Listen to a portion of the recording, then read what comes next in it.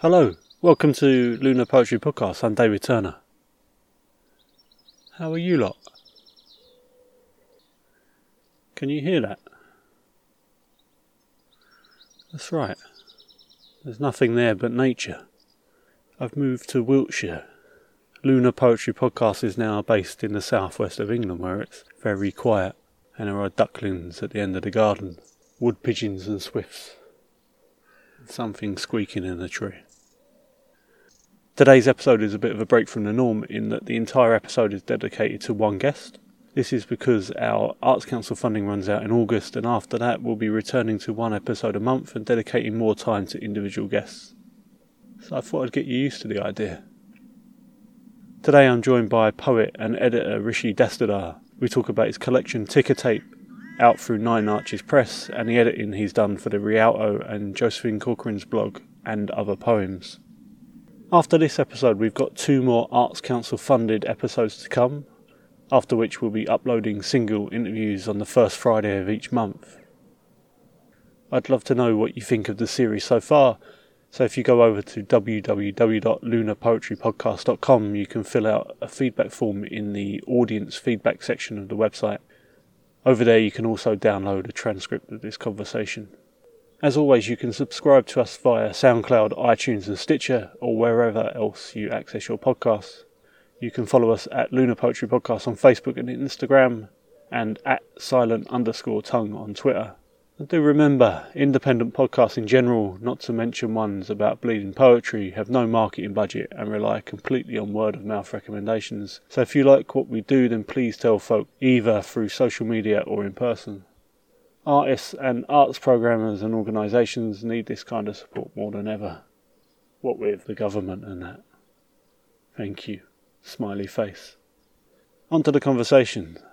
I recorded this episode in my flat in Kennington, South London, which isn't as quiet and idyllic as here in Wiltshire. For a start, the flat is under the Heathrow flight path, and the P5 bus runs regularly outside, but Rishi admirably holds his own among the vehicles, creaking chairs and neighbours' kids. I won't keep you any longer. Here's Rishi. Then me for a bit. But mainly Rishi. Enjoy. I'm Rishi Dastidar. This is a poem from Ticker Tape. It's called A Shark Comes to Dinner. Well, it's not a shark as such, more the nebbish simile Woody Allen used in Annie Hall. The one about how Marshall McLuhan has to keep moving forward to massage the message. Anyway, the dorsal fin is frantically stirring the pot, fretting that the lobsters, squash and carrots haven't been chopped finely enough according to the proto-hipster aesthetic, because, would you credit it, him with the teeth is afraid to bleed. Potluck kinfolk style, she'd said.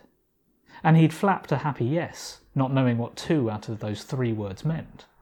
But hey, what did it matter?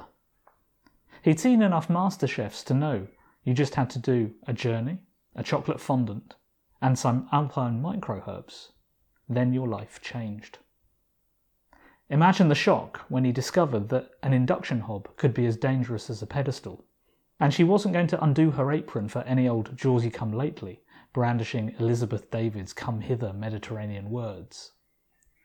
Calm, she commanded, as she swept him onto the table and bade him wait upon her homemade pastrami. He looked over and tried to drool attractively. You've never seen a mammal wish so fervently to tell Linnaeus to stuff himself, become a slice of rye bread, gherkins, English mustard on the side. Thank you very much, Rishi. Thanks for You're joining welcome. me. Him with the teeth, I really like that.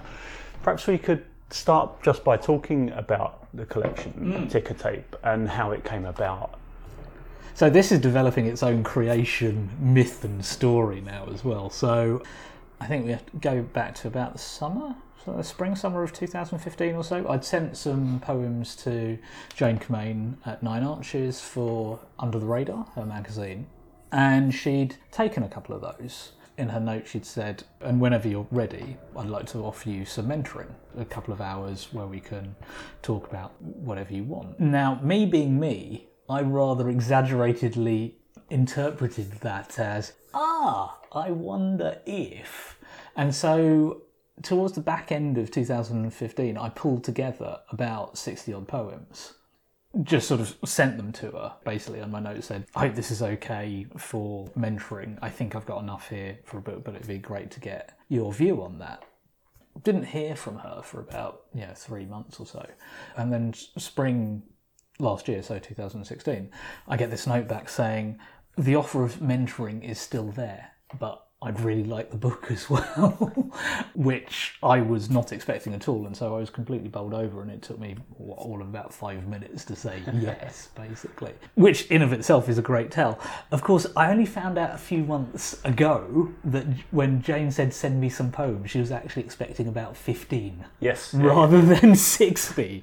So I rather bumptiously just sent her 4 times more. Here's my manuscript. Than I should have done. Now, I don't know whether there's a lesson in there about best foot forward, or whether I have a classic tale there of a bloke over-interpreting the instruction. There's an important discussion to be had there for people who haven't had contact with publishers or magazines much, and then how much of your work do you send to someone, invited or unsolicited. Only a couple of publishers are clear enough on their website, I think, about what they expect.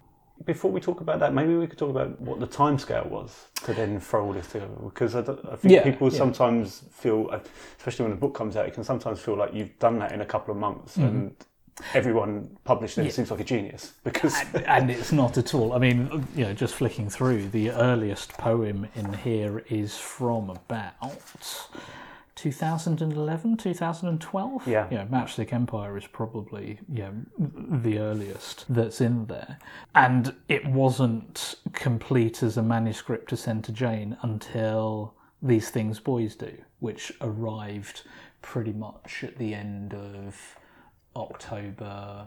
No, actually closer to December 2015. So, okay, so it's 4. So it's 4 years. It's 4 years of accumulation, and then certainly another. I think I'm remembering this correctly. Wayne Holloway Smith said in an interview that I think Alarum was a collection of 5 to 6 years, and that seems 4 to 6, perhaps 7 years seems a bit more of a realistic timeline. That sounds about right. It's I'd characterise it as almost 3 phases. You've got the phase where you're generating and you're writing, and there's drafting, redrafting within that. There comes a point where that phase finishes because you've got a sense that, okay, I've got enough now, and I've got enough that I think coheres and is coherent and starting to get the outline of the book.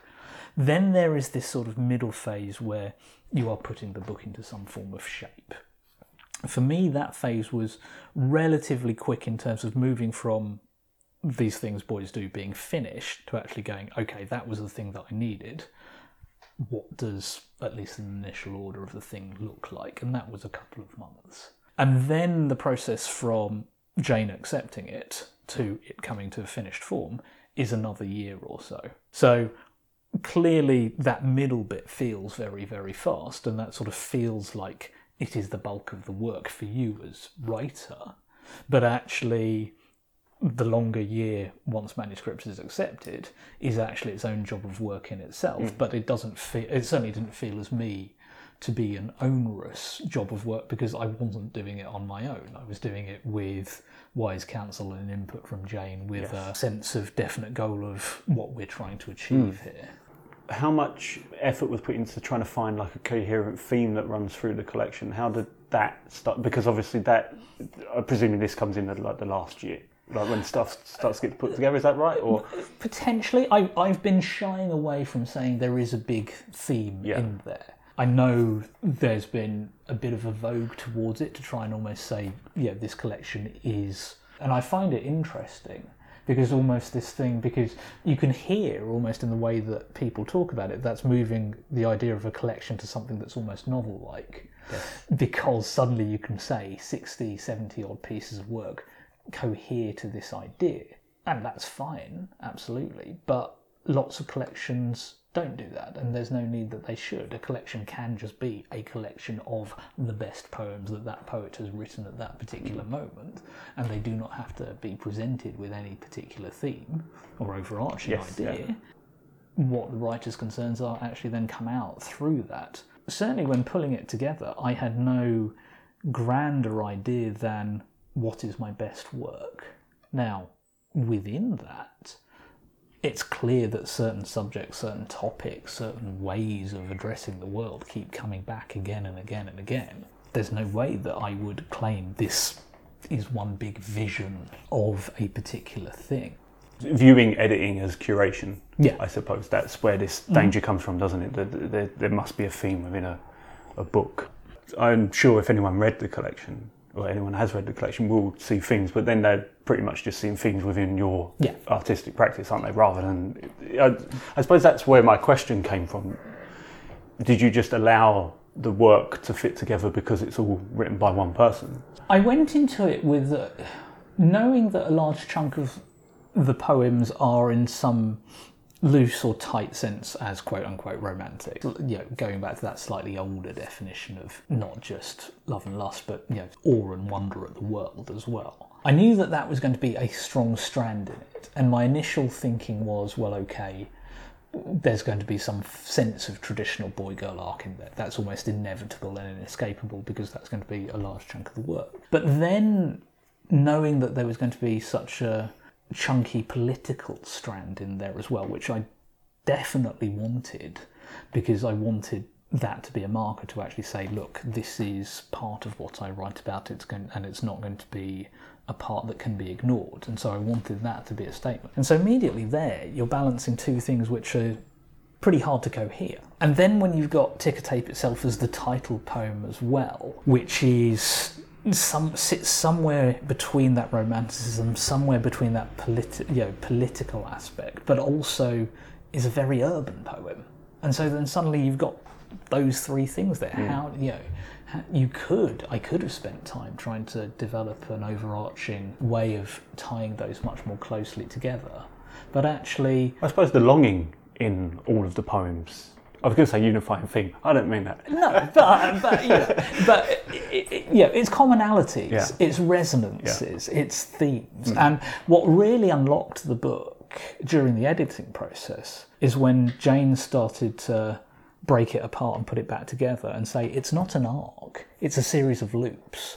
Oh, that's a nice way of putting it. Yeah. And when she said that, that's then when it suddenly all cohered, because suddenly then that gives you permission to not worry about saying we've got to get from A to B. It's fine to go from A and then back to A, and for these things to stand alone and then to go move into another cycle. And so in a certain sense, I think I often think of the book as being three movements. You've got this opening movement before Ticker Tape, which is as traditional as I get in terms of quote-unquote love poetry. Then you have this monolith in the middle, and then you've got this more political stuff after that, the state of the nation stuff. And then, almost as a coda, the sort of quiet plangency of the front comes to the back again, because I wanted to round it off in that way.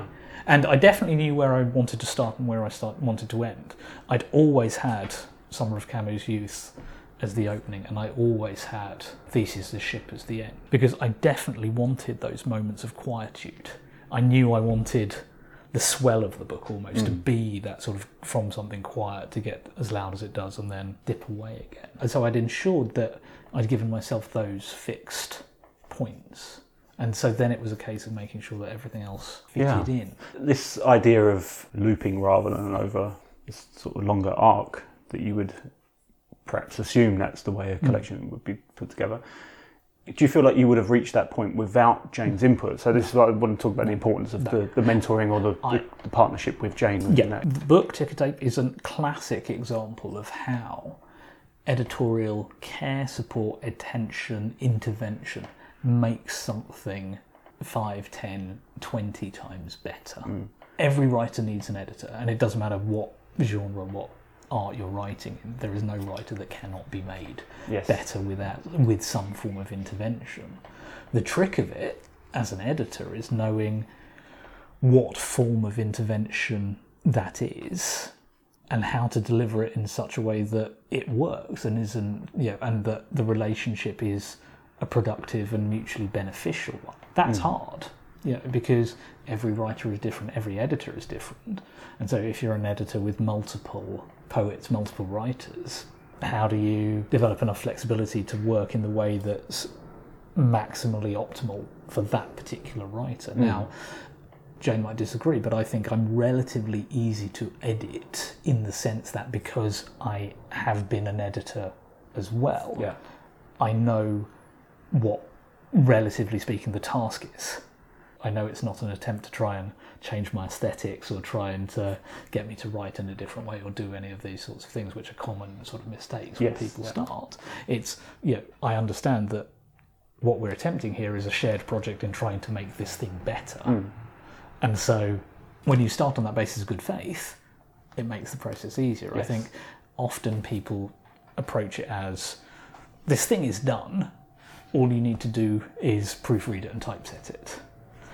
Yeah, that for me is a bit of a, well, it just not spoils, it's a missed opportunity. There is always going to be someone out there who can make the thing better. So why wouldn't you take advantage of that? I almost view it as, you find a co-conspirator. Yes. Someone whose interest is to make the book as good as it can be.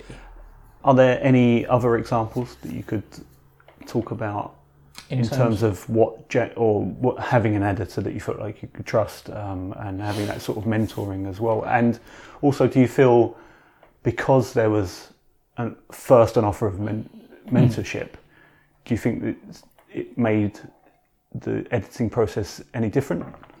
Perhaps. I imagine that if I'd gone with a different place or gone to a different house, having a colder relationship might have made that a bit trickier. And so already having this pre-existing editorial relationship through under the radar, that sort of helps. And there's that familiarity with the work.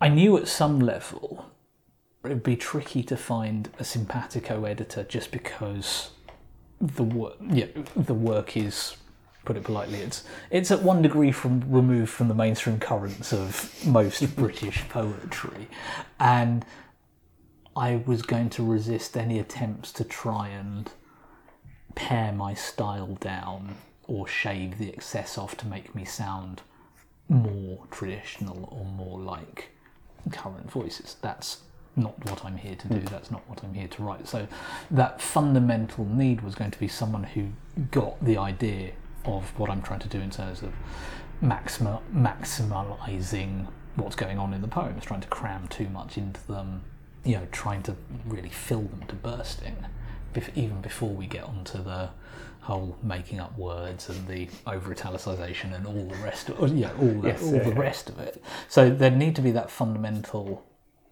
grasping of that, and which Jane gets. Jane very much licenses my exuberance and a lot of my enthusiasm. What she's very good at is knowing when I'm going too far and when it's starting to move to the stage where it's just actually getting tiresome and being larded on, but also knowing that actually for that effect to have its maximum impact, the underlying structures, the underlying shapes need to be solidly in place.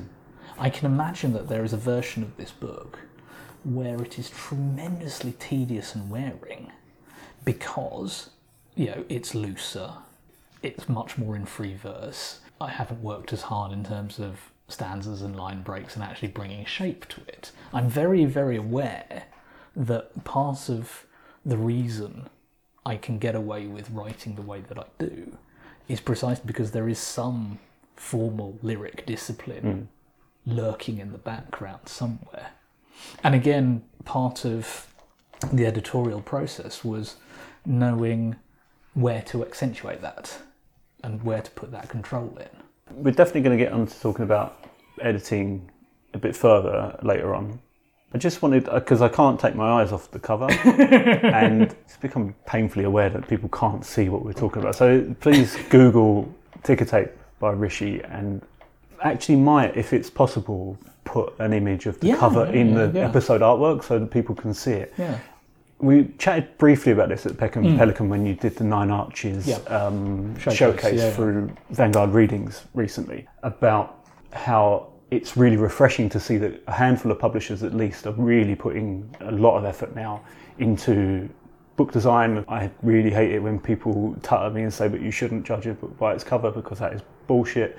Because I was just wondering how much, because I know that the visual look of the cover is important to you rather than it perhaps wasn't a press decision. Yeah. It was something that was going to occur anyway. But yeah, part of that backstory comes from the fact that my day job is in marketing and design and branding and stuff, so I live in this world a lot. The actual impetus came from my colleague Sophie at work, who I sit next to and is the creative director at the agency, and she was playing a lot of Monument Valley, and she was, at the time that we were thinking about the cover, just really entranced by the visuals, and she said, your book cover should feel something like this and be something like this, and I literally took that as the brief to my sister, who is an illustrator and animator, and said, well, do you want to have a go at bringing this to life? And she read an early draft of the book as well. That's what came back. I knew pretty much immediately it was right, because between Sophie and Ria, they'd captured the essential bit of the book, which was, I've created, in my mind, Ticker Tape speaks to some form of urban utopia. Absolutely it does. And the fact that it was this multi-hued, bright, glossy, glowing thing was just absolutely right, because at some fundamental level, it really brought to life not just my voice, but also the way that I wanted the voice to be seen. Just a very basic reaction. It's got that sort of Sim City element, sort of look to it, isn't it? This idea that you're building, you're just putting blocks down and building up what you... Exactly. But it's also got a touch of the Escher's about it, hasn't it? It doesn't quite look like you could walk around it. No, and so you've got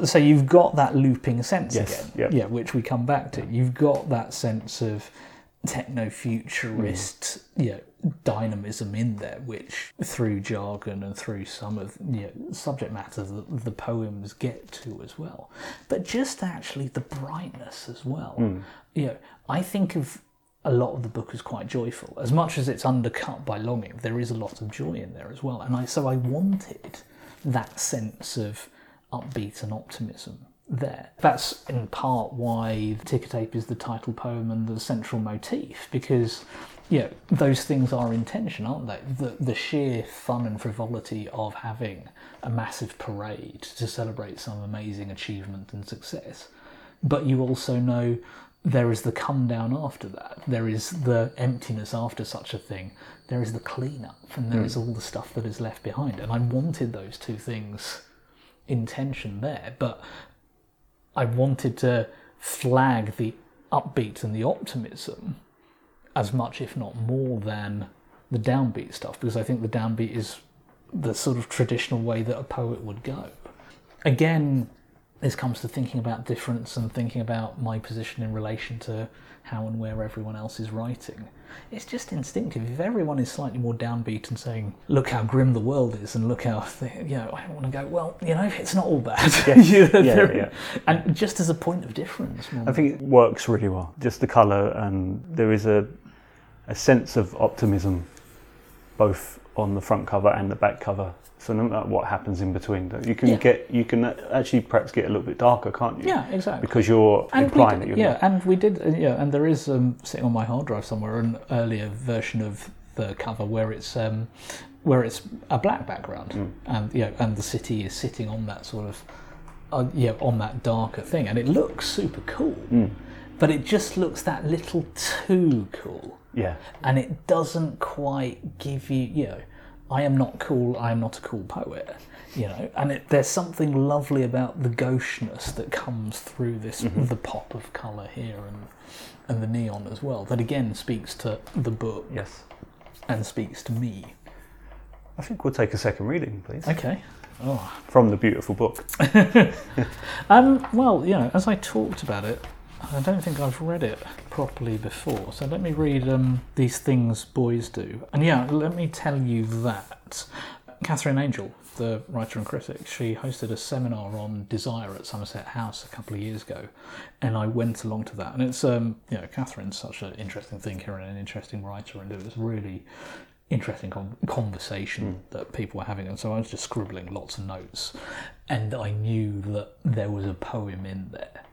And as it turned out, that poem had to be in the book, but it just wasn't coming. It just was taking forever to arrive. And then it finally did. And I think it's one of the longest poems that's taken to emerge, from initial sort of conception and knowing that it's there to arriving. And that was about, 11 months or so.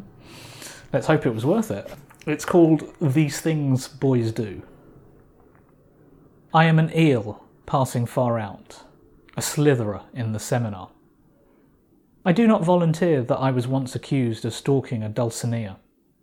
I didn't know how to put my rotting catch of love in a net, drag it to sell to the implacable in Tsukiji Fish Market, Tokyo.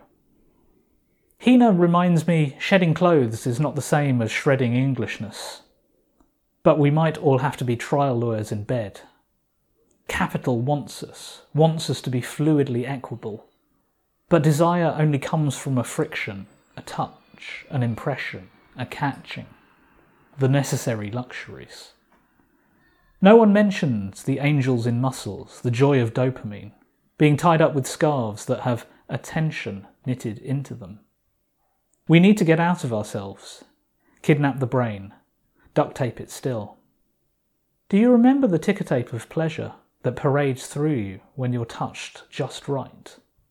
The body is good business, announces my she-god. Thank you very much. That's enough of the book. Yeah, puts to one side. Yeah.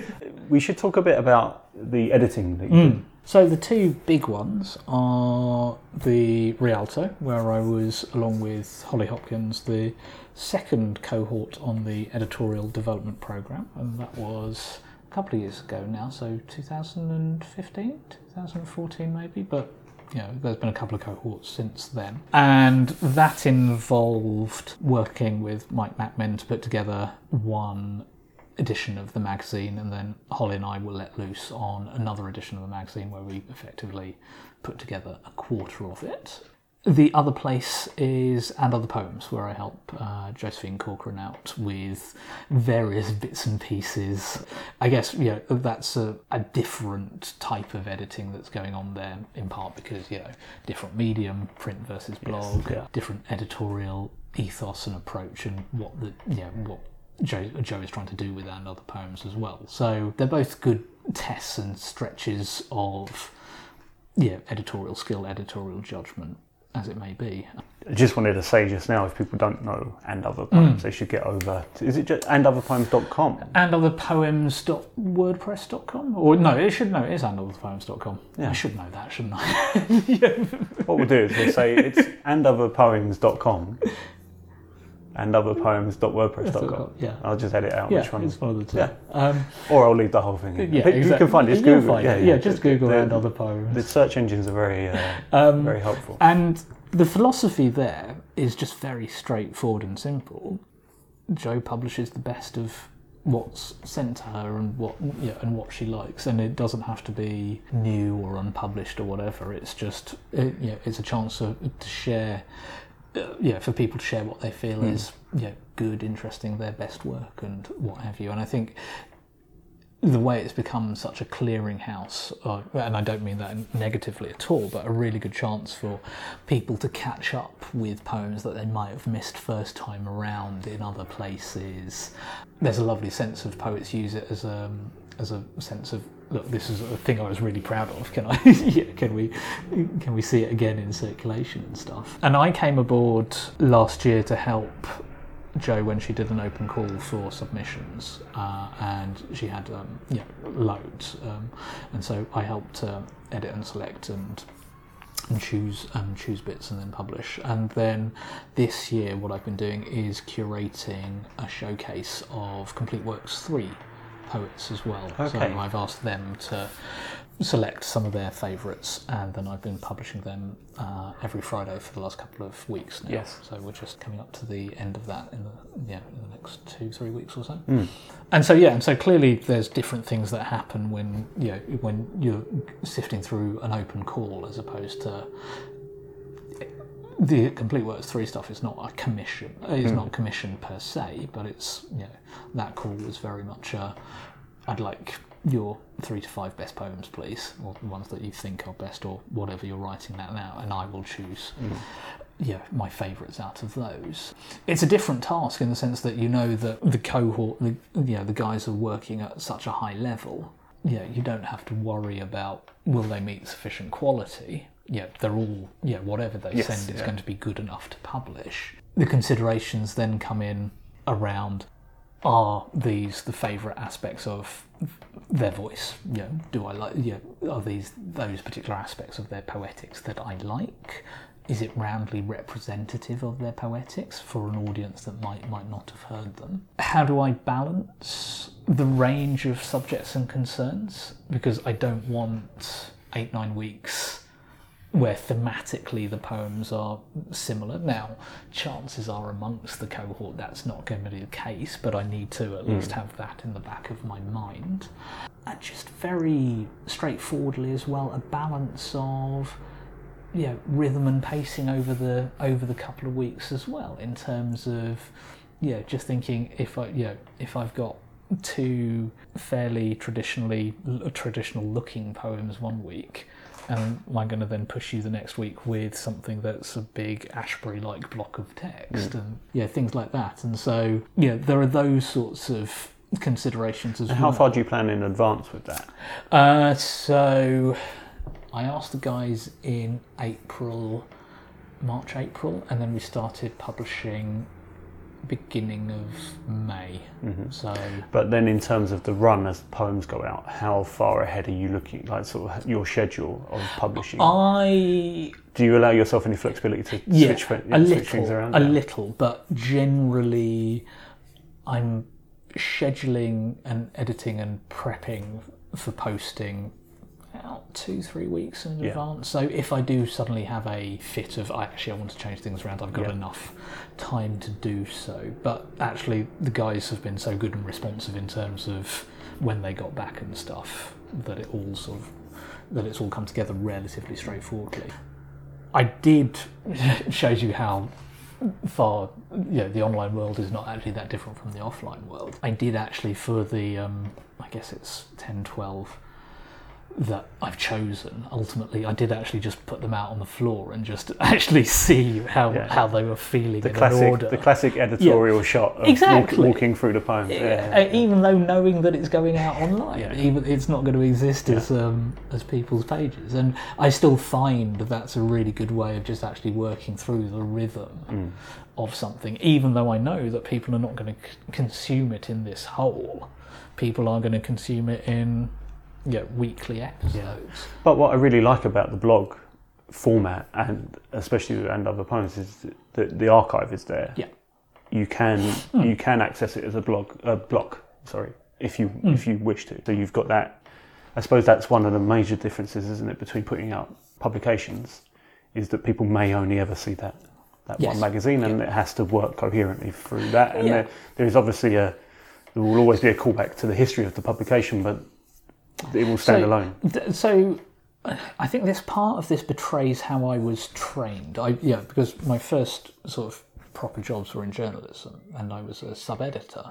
Most of my training was done on print, and so I used to be able to, I used to know my way around Quark Express with a dangerous facility, and so I could, lay out pages. And one of the things that I was taught when being trained was, when you're looking at a page spread, you're always having to be aware that you're trying to grab the attention of people who aren't necessarily that interested in reading it.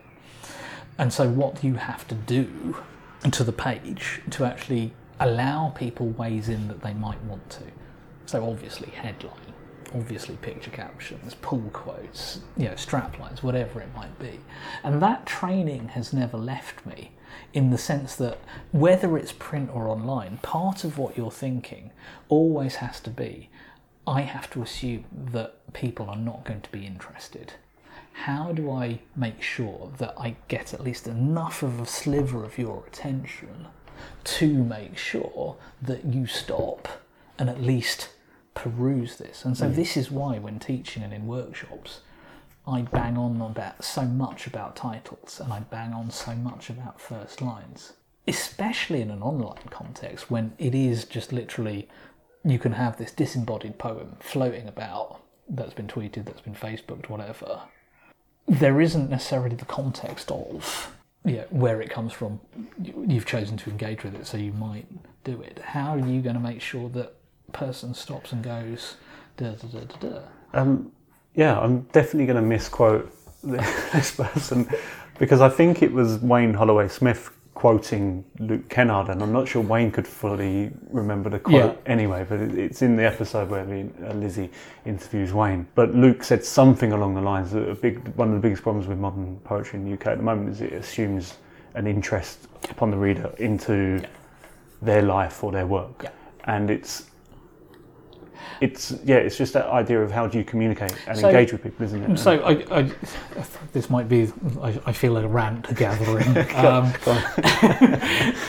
So it sounds paradoxical, but I do try and retain the perspective that most of the people who I am trying to reach and who might be readers are not poets. Now, I know concretely, I know whatever it means data-wise, that's not the case. We know that most poetry publications, whether online or offline in the UK, are consumed basically by fellow practitioners.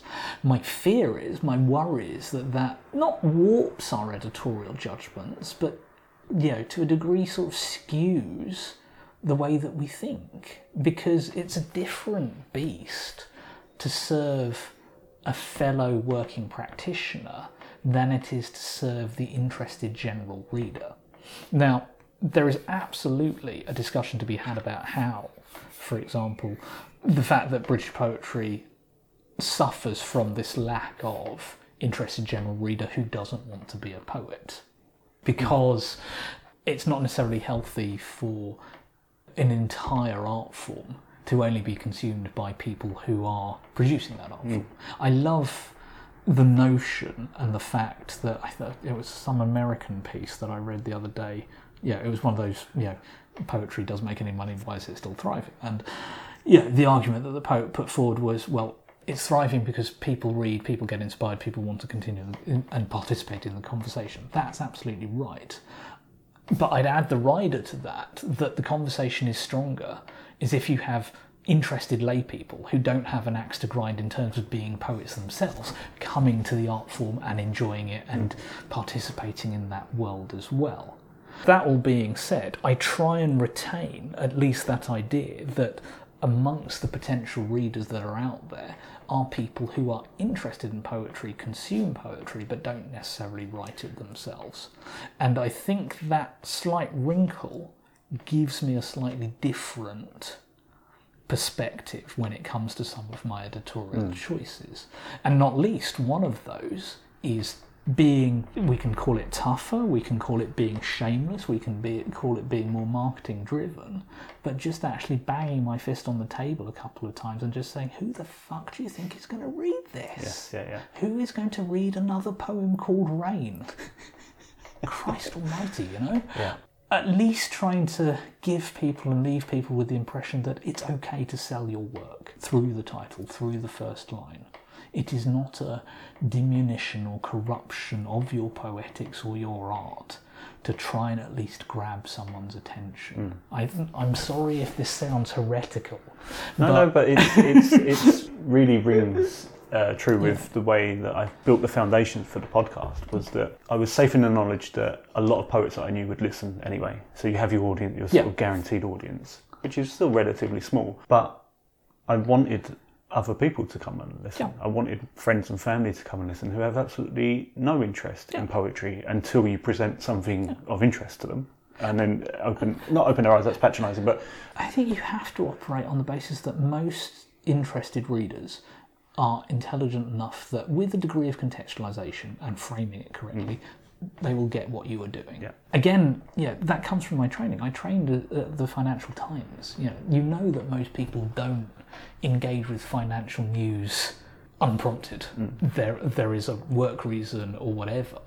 And so you know that you have to, without question, explain some pretty complicated stuff simply. But once you do, they will go on and chase those hares themselves, to throw in another metaphor. Again, that's part of what underlies my thinking. You frame things properly, you set things up properly, that should be enough to bring people through. And this is not saying it needs to dumb down or cheapen. no, absolutely. It's just saying that you need to have enough ways in. It's just really simple things like not assuming knowledge on the reader or the listener, isn't it? Don't assume that they know what a form is or what the context of a certain poem is. And again, another thing I was taught, someone is going to read something for the first time, always, and will not know what you mean. And so even how much you know it, you owe it to them, to that potential first-time reader, to make sure that you've done enough to let them in. I think that's the perfect place to stop. It's a really good message, really strong message. I think a lot of programmers and organisers need to bear that in mind when they're claiming to the Arts Council that they're engaging new audiences. Thank you very much for joining us, Rishi. Welcome. It's been great fun chatting. We're going to finish with a poem, please. Okay, I always end with this. I don't think I've actually tried it inside. So if so this is going to be, because when I do this on stage, I bellow it. Let's see how it sounds when I sort of semi-bellow it. I always introduce it by saying everyone in the creative writing world has always used this word to describe this object, and if you do one thing, just never use this word to describe this object again. This is called gunmetal. The sky vibrates like Mussolini's mistress's dentures in a Waterford tumbler. The sky throbs precipitately pink like the ululating estrogen of a Take That fan. The sky is a precious, precious green, Edmund, a precious, precious green. The sky is as cold as an ersatz gazpacho made out of a homeopathic Aldi tomato. The sky is as playfully obtuse as an obscure collection of Flaming Lips B-sides. The sky is as rigorously gloomy as a Bank of England economic prognostication. The sky is an edition of Noel's House Party, full of gunge and the sound of a booming god laughing at our pratfalls. The sky is a flying change of leg in the dressage. The sky is a towel-in Google chat, endlessly referring to its own digital circularity. The sky is not the sky, it is the sea, having got terribly confused at Job Centre Plus. The sky is an engine powered by steam and onions and polystyrene chips. The sky is just fucking awesome, okay, and doesn't need a weapons-based simile to make it so. Thank you very much. That was great. Links to where people can find you and books and stuff I will put in the episode description. I think it's the easiest way rather than reading off. But just to repeat Rishi's collection that he's been reading today, Ticker Tape is out through Nine Arches Press, who have got some really great stuff coming out this year. Not least Stairs and Whispers, which is an anthology we've been talking about a lot and will come up again in 2 episodes' time. Thank you, Rishi. Thank you very much.